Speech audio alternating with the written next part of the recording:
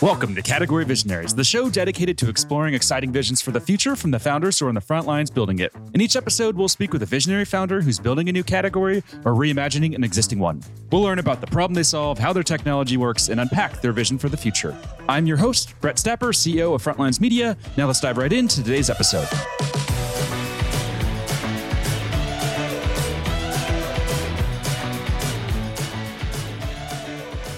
Hey everyone, and thanks for listening. Today I'm speaking with Jay Bartot, CEO and co-founder of Zeitworks, a business process automation platform that's raised more than $6 million in funding. Jay, thanks for chatting with me today.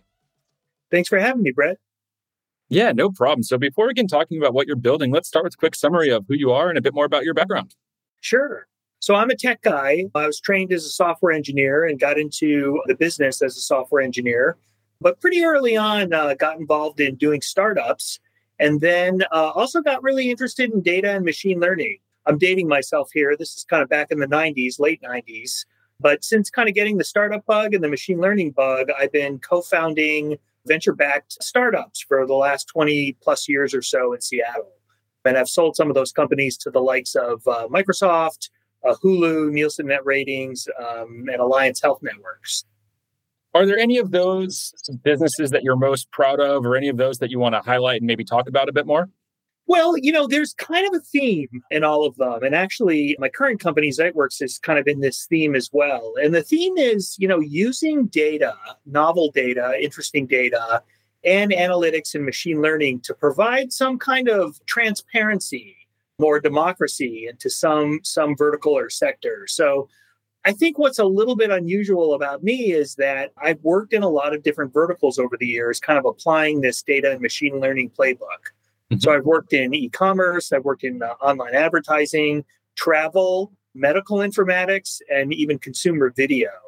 And so very different verticals. And I learned a lot about those industries, doing startups in them. But the playbook is really around transparency. And so just to give you an example, in the late 90s, I co-founded a company called Ad Relevance to measure online advertising. And at that point, online advertising was really starting to boom, but nobody had any real idea of who was advertising what and where and how much. And as I learned, as I got into the space with my advertising executive co-founder, typically in the offline world, in the TV and radio and print world, there were books and some data to give a campaign planner a sense of where advertising was happening. So if you knew your competitor was advertising, such and such on these TV channels at these times, you could plan your campaign accordingly.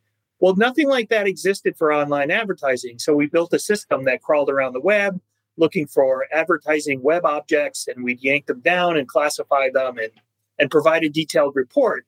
And so this was my first experience providing this level of transparency, which was very well received by some, but not liked by others.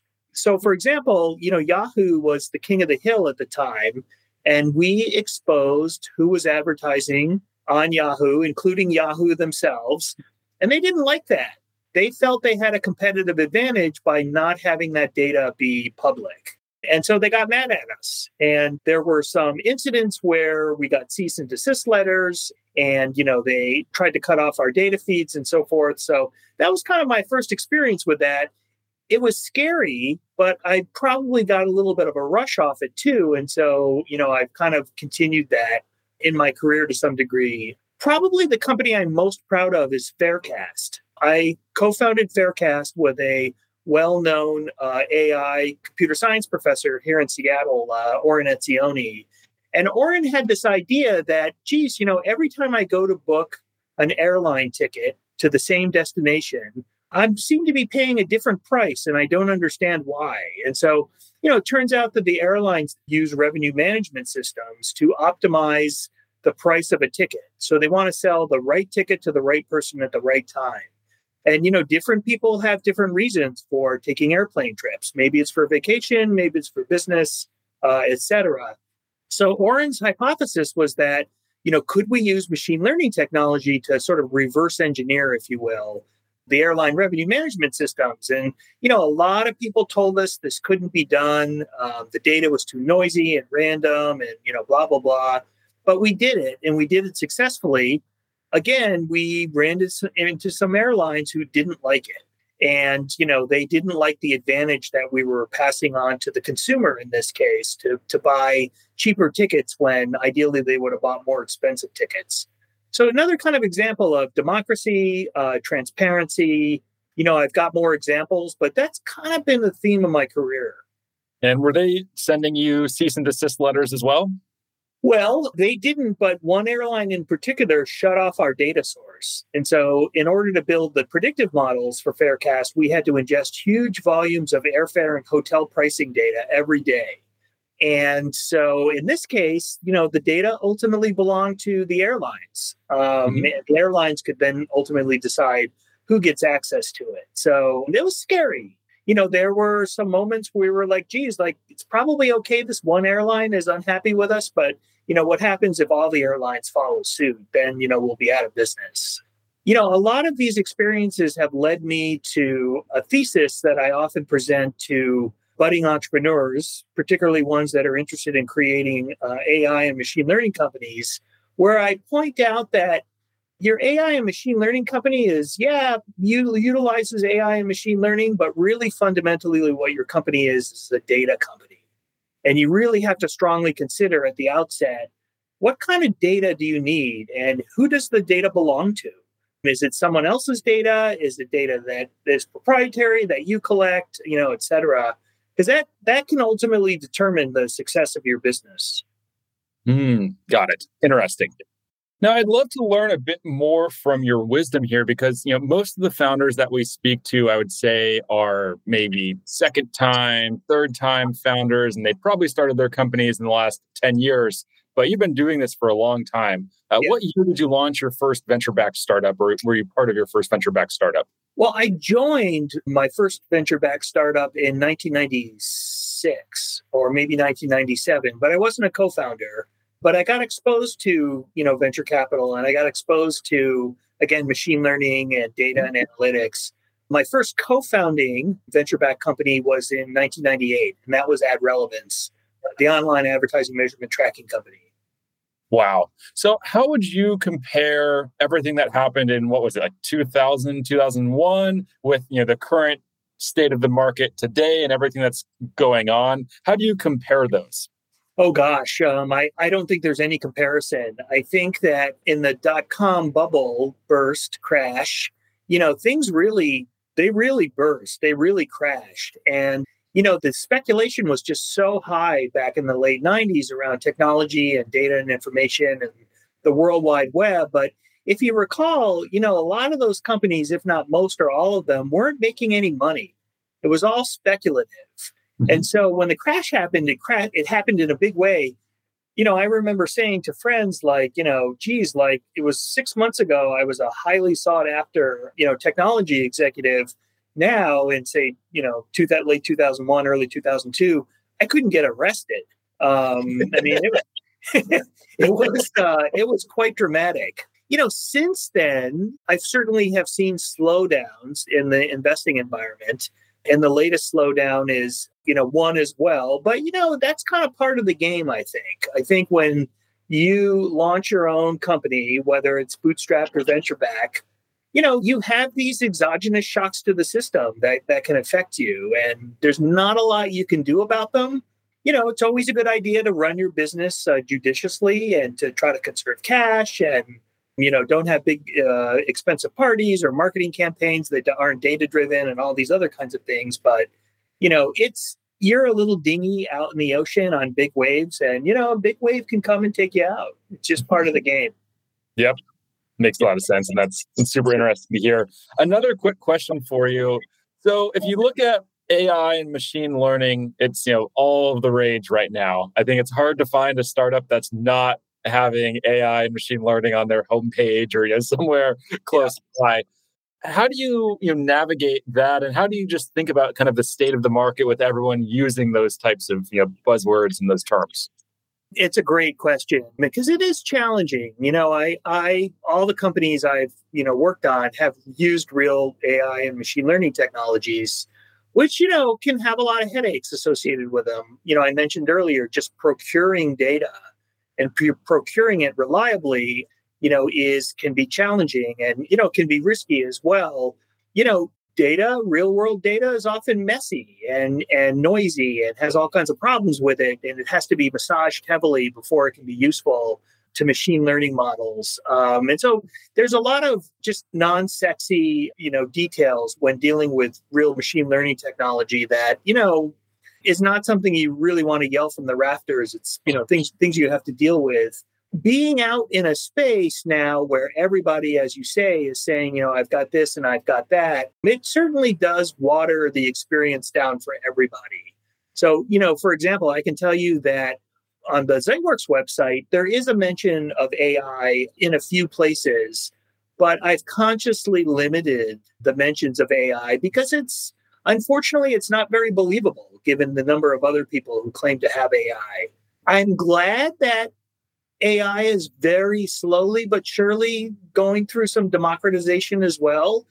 For example, like if you need to use OCR as part of your solution, as of the last few years, there's a lot of really great, robust, reliable OCR systems out there that are cloud APIs that you can just use and, pay as you go. But, taking that and saying we're an AI company, if that's part of your solution, is a little disingenuous. But unfortunately, you see a lot of that. So I guess the big answer to your question is really to focus on the business value that you deliver to your customers, regardless of what's underneath the covers, and really have metrics to prove that you're better than your competitors, if in fact you're using AI and they're not. By the way, I don't like the term AI. I think we're all sort of forced to use it because that's such a big part of the vocabulary. I prefer machine learning. AI, I think, is just too overhyped and just comes with all kinds of baggage. Yeah, the number of companies that have .ai in their domain is crazy at this point. Yeah. Now, one other question, just better understand what makes you tick as a founder, as a leader. Book would you say has had the greatest impact on you? And this could be a business book, or it could just be a personal book that has really shaped how you view the world. Good question. So, lots of business books out there, obviously. What I find with a lot of these business books is the content is basically in the first chapter, and the rest of the chapters are, just sort of repeating the same content. A book that really kind of stands out to me is Grit by Angela Duckworth. That book is, I think, really kind of speaks to me about the entrepreneurial experience, meaning that you can have lots of degrees, you could have worked at big tech companies, you could have, all kinds of different elements to your pedigree. But, these early stage companies, it's really about going down to the rock pile every day and just working your ass off, doing anything it possibly takes to get your company to the next day or the next month. And so I really identify with this idea that, sure, you could have a degree from MIT or Harvard or Stanford or whatever, but, that's not going to help or save you necessarily if you're not willing to just, bend over and pick up a shovel and put in the effort and do whatever it takes, whatever needs to be done, to get your company to the next stage. And so for a CEO, I mean, it's, again, whatever it takes. I do a lot of active development on the website. I write a lot of the marketing material. I QA the product and try to be helpful there. Obviously, I do the finances and interface with the board and all of those things, do fundraising. And so, I really just identify with this concept that it's not really necessarily how smart you are. It's just how hard you work and what your perseverance is. I love that. And Grit is in my top list of books as well. I read that when I was 6 years into the current company that I run. And at that point, I was starting to get just burnt out. I was questioning if this is what I wanted to do with my life, all of these types of things. And then I read Grit, and that really made me kind of rethink what it means to, have a passion and be an expert in something, and kind of challenged a lot of my thinking, and read that book. And that made me realize that I should continue. And then I think probably about a year or two after that is when, I really did start to feel like this was my passion. But yeah, great book, and really recommend that to any founder who's listening in. Absolutely. All right. So now let's switch gears and talk about what you're building. So can you walk me through the origin story behind the company? Sure. So the last 5 or 6 years of my career before I joined Zeitworks, I was CTO and managing director at a startup studio in Seattle called Madrona Venture Labs. backed by Madrona Venture Group, which is the largest VC in the Pacific Northwest. And we had a pretty cool gig. Myself and a few colleagues who are experienced operators and entrepreneurs were tasked with coming up with new venture-backable technology startup ideas. So whatever those ideas could come from wherever, sometimes they came from Madrona Venture Group, sometimes they came from our own personal experiences or our friends or, what have you. The key to what we were doing in Madrona Venture Labs was to very carefully and methodically research those ideas. This is where a lot of entrepreneurs go wrong. They think of an idea, it sounds really cool, their friends and family say it's cool, they run off and they build something, only to discover later that maybe it's not such a good idea. Maybe what they thought was a pain point is actually not so much of a pain point, and their solution is not a painkiller, but it's a vitamin, et cetera, et cetera. Insert the startup cliche, in there. And so our goal was to do thorough enough research where we would kill most of the ideas we came up with. Because it's true, I think, when you look at probably a distribution of ideas, and the ones that end up being successful, I think we all know that, the numbers are against you.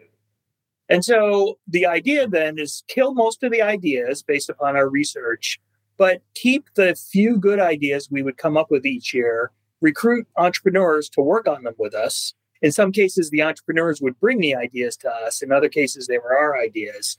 But once we thought we had a good idea and it was validated by investors in our network, then we would start helping that entrepreneur build out their MVP, get some pilot customers, and ultimately raise a seed round. And so one of the ideas we worked on was Zeitworks. And we were investigating the automation space, specifically the RPA space, robotic process automation, which was starting to boom in the 2018 timeframe or so. And so a colleague of ours at Madrona Venture Group said, go look at that space. It's booming. Some companies like UiPath and Automation Anywhere and Blue Prism are turning into unicorns overnight. That excites venture capitalists. See what else there is to do there. And so we started digging in, talking to people. Customer interviews and conversations, although can be arduous and painful, are a really key part to doing your research on your company idea. Started talking to the automation vendors, heard what they had to say. They said, go talk to the management consultants. Go talk to the Deloittes and McKinsey's and Ernst & Young's and even the smaller ones. They play a really big role in the business process analysis and modeling space. See what they have to say. So we went and talked to them, and they told us that oftentimes when they are helping their customers with automation projects, they first have to discover what the process is. So this kind of took us aback a little bit. So we said, wait a minute, you've got 20 people processing loan applications at a bank, and the bank doesn't know what the process is that they're following.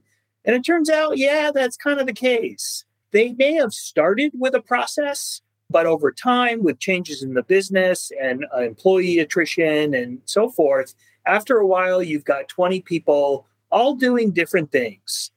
Some people may be doing parts of the steps better than others, some worse than others. Parts of the process and the applications they use may need to be redesigned, refactored. The bottom line, though, was that you can't automate something if you don't understand it, because that poses a lot of risk to the automation projects. So that kind of really got us thinking, And so then we asked, well, how do you do this now? How do you find out what those processes really entail?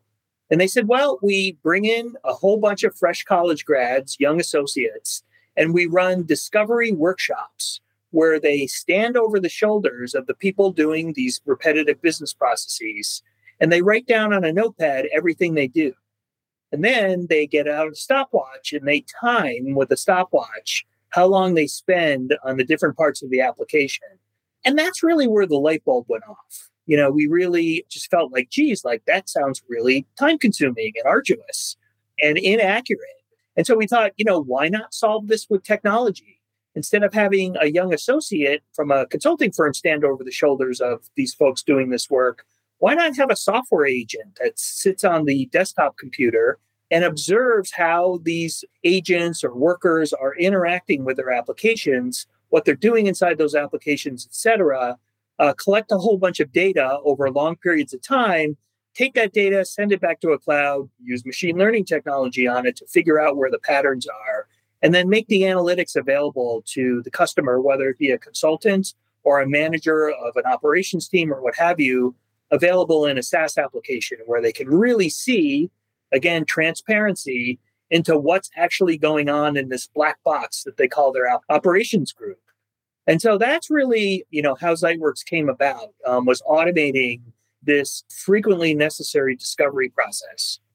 Now, I'll just add real quick that after talking with the management consulting groups, we went and talked to actual customers, people who are customers of the management consulting groups, customers who had a lot of repetitive business process operations work. And we said, what do you think of this? What do you think of automation? What's keeping you from doing automation? And, generally what we heard was, yeah, I've heard of, RPA. I'm interested in it. I do think I've got some processes that can be automated. But honestly, again, I don't know what my team does. I don't know where the problems are. I don't know if I'm getting the most potential I can out of the humans on my team, much less some software robot. So if you can help me figure out that first, so I understand what's going on, and then, yes, also help me figure out what processes or parts of processes can be automated, then that would be super useful. And so that's kind of where we settled and off we went. Wow. Interesting. And a few more questions then from there. So a big thing right now that everyone's talking about is, category creation, creating a category. What are your views there? Do you view this as a new category that you're creating, or are you really transforming an existing category that's already there? Interesting question. Great question. I mean, I guess it's kind of a matter of semantics. I mean, I think we are a new category in some way, but from another point of view, we're evolving a category. So, for example, in the automation area, there's another space, if you will, called process mining. And in process mining, log files from large enterprise systems like ERP systems or CRM systems are collected and analyzed with a certain type of algorithm to find process execution patterns. And so there's companies out there like Celonis or Process Gold or Signavio, a whole bunch of process mining companies out there. And again, they ingest these log files from these big systems. And so a couple things about their problem. One is that, the log files are structured, in a fairly standard way. And so, the problem at hand is relatively straightforward, especially since these algorithms that do this analysis are pretty mature and you can find them in open source and so forth. So that's one thing. The other thing is that the process that's being run, maybe it's accounts receivable or accounts payable, has to exist within this enterprise system. And so if someone's using SAP to do accounts receivable, but then they're going off SAP and going to Excel or Outlook or some other number of desktop applications, process mining won't pick that up. And so what we do is we do kind of a form of process mining, but we do it across desktop applications. And our data source is not a nice structured log file. It's this spurious user-generated event stream that we collect with our software sensor. And the data is very voluminous. It's very noisy. It's very, very heterogeneous. And so our problem is a lot more difficult to find and extract signal and pass on value. So from that standpoint, we're, depending on how what we call ourselves, we are evolving a category. But from another standpoint, especially since that, we believe that what we're trying to do with automation and technology is more continuous improvement. Whereas the old manual discovery workshops that I described were kind of like a once and done. Let's do this for a week, collect a bunch of data, pull it all together and be done with it. So our philosophy is install the Zeitworks software, keep it running, get a baseline, figure out what you need to start changing and improving, make those changes, keep measuring, come up with new hypotheses, make changes, and so forth in a continuous improvement loop. And so from that standpoint, we're more like a new category. Got it. Super interesting. And when it comes to markets and adoption, are there any markets that you're really seeing gain the most traction? And then in terms of traction, are there any metrics that you're comfortable with sharing? Yeah. So one thing a venture capitalist always likes to see is an enormous TAM. total addressable market. And, the bigger, the better, because you might end up with competition. You're not going to capture all the fish in the sea.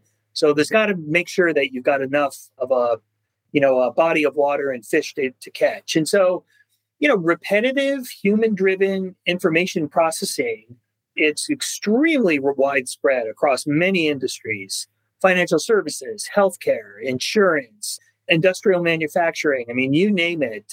There's people out there, manually pushing information around. And, in a lot of cases, even though they're doing things manually, human judgment is required as part of those processes. So, there's a lot of fear that, the robots are coming and they're going to replace everybody and everybody's going to be out of work. And I actually don't think that that's the case. I do think that there's a lot of places where automation technology can improve the lives of these folks doing some of the more repetitive, arduous tasks that they have to do. But I see those technology and people living side by side. So the good news is that there's a huge TAM for us. Any good startup, though, is going to want to start focused. You don't want to boil the ocean, to use another startup cliche. And so you want to pick somewhere to start, have it influence your go-to-market, who you're reaching out to, who are the people at the companies that are the decision makers, all those things. And so we've started in financial services as a place to start. But I know, for example, that there's huge opportunities in healthcare, especially with revenue cycle management. So as a startup too, I'm also kind of cognizant of who's going to be able to move relatively quickly. And, healthcare, one of the challenges for healthcare and startups, of course, is that healthcare moves really slowly. And there's a lot of big companies in healthcare that are, startup killers. Because you have a meeting with them, you show off the product. They're like, hey, this is great. This is awesome. Let's meet again next month. I'll bring some of my colleagues. And, a year or two goes by and you're still having the same conversations. So that stuff can kill startups in your company. So being cognizant about going after your initial customers that you think can move more quickly and be more agile, I think is really important. Nice. I love that. Now, one question for you that I wanted to ask, because you're experienced here, bringing an idea to market is obviously, not easy to do. What's the greatest challenge that you've faced so far with this company, and how have you overcome that challenge? Well, I think that I'm not sure we've overcome it. I hope that we're in the process of overcoming it. Some of the verticals that I mentioned, financial services and insurance and healthcare and so forth, I mean, these are big, oftentimes older companies.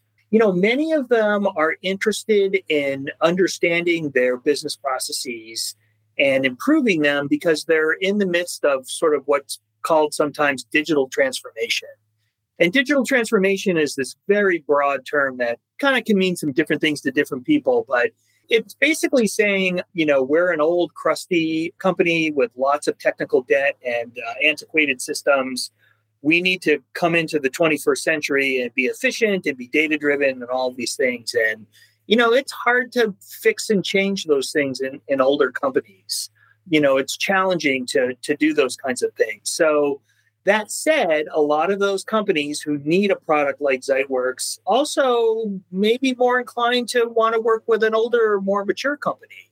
So, we've certainly been told by some consulting groups and some larger customers, well, we like what you're doing, but, we're not sure we want to work with an early stage company, a startup. Come back to us when you have, a couple dozen customers, or come back to us, at your Series B or something larger like that. And so, those are challenging things to hear because you're like, well, how do I bootstrap this thing? I've got chicken and an egg problem of people like what I'm doing, but they want me to get more experience. They want more case studies, et cetera, before they'll work with me. So figuring out how to scrounge up those things and figure out what does come first, the chicken or the egg, is a lot of what the challenge is. So again, we focus on small to mid-sized customers. We're happy to work with larger ones, but we really are in the process of accumulating, those first case studies and references and testimonials, to really get our flywheel turning. Nice. Last question for you. If we zoom out into the future 5 years from now, what is that 5-year vision for the company? Well, I do think that intelligent automation or hyper automation, sort of two different terms that two different large consulting or research groups call what's happening, will be a lot farther along. I think that automation technology is here to stay and will improve. And I hope that over the next 5 years, more of the challenges of how humans work alongside this technology are figured out. So, again, there's been a lot of hype around RPA and that it's going to, replace everybody. The half the world is going to be out of work and AI is going to take over, and Skynet is, going to come and kill everybody and so forth. I don't see that happening. What I do see happening is AI and machine learning technology becoming augmentative or assistive to people. So, the AI steps in when it's necessary and needed and really is solving a problem. But then when the human is needed, they step in and take over the reins and do the right thing and use the human cognition that we're all so good at, our pattern recognition and classification and abilities that our brain has, and that the current AI doesn't have, although I'm sure that current AI will continue to improve. So seeing how these artificial systems and humans learn to really work together over time, I think is going to be really, really interesting to see. And so for Zeitworks, I think, we're on the path of helping organizations understand and have transparency into the black box of their current operations. But we also, can find and locate automation opportunities and pull those automation technologies into our customers' systems and operations. And then we can use that same technology to measure the ROI of the RPA. So, I see us much farther down the path of working with automation technology and bringing, data and insights and automation all together. Nice. I love that. Unfortunately, that's all we're going to have time to cover for today. But before we wrap up, if people want to follow along with your journey as you build, where's the best place for them to go? Well, certainly go to Zeitworks.com. We have all kinds of material there on the company. Also, that's where we post articles and blogs and podcasts and webinars and, all of those things. So I think that that's probably the best place. Amazing. Well, thanks so much for your time. This has been a really fun conversation. I really learned a lot, and I'm really excited about what you guys are building. So thanks again, and wish you best of luck in executing on this vision.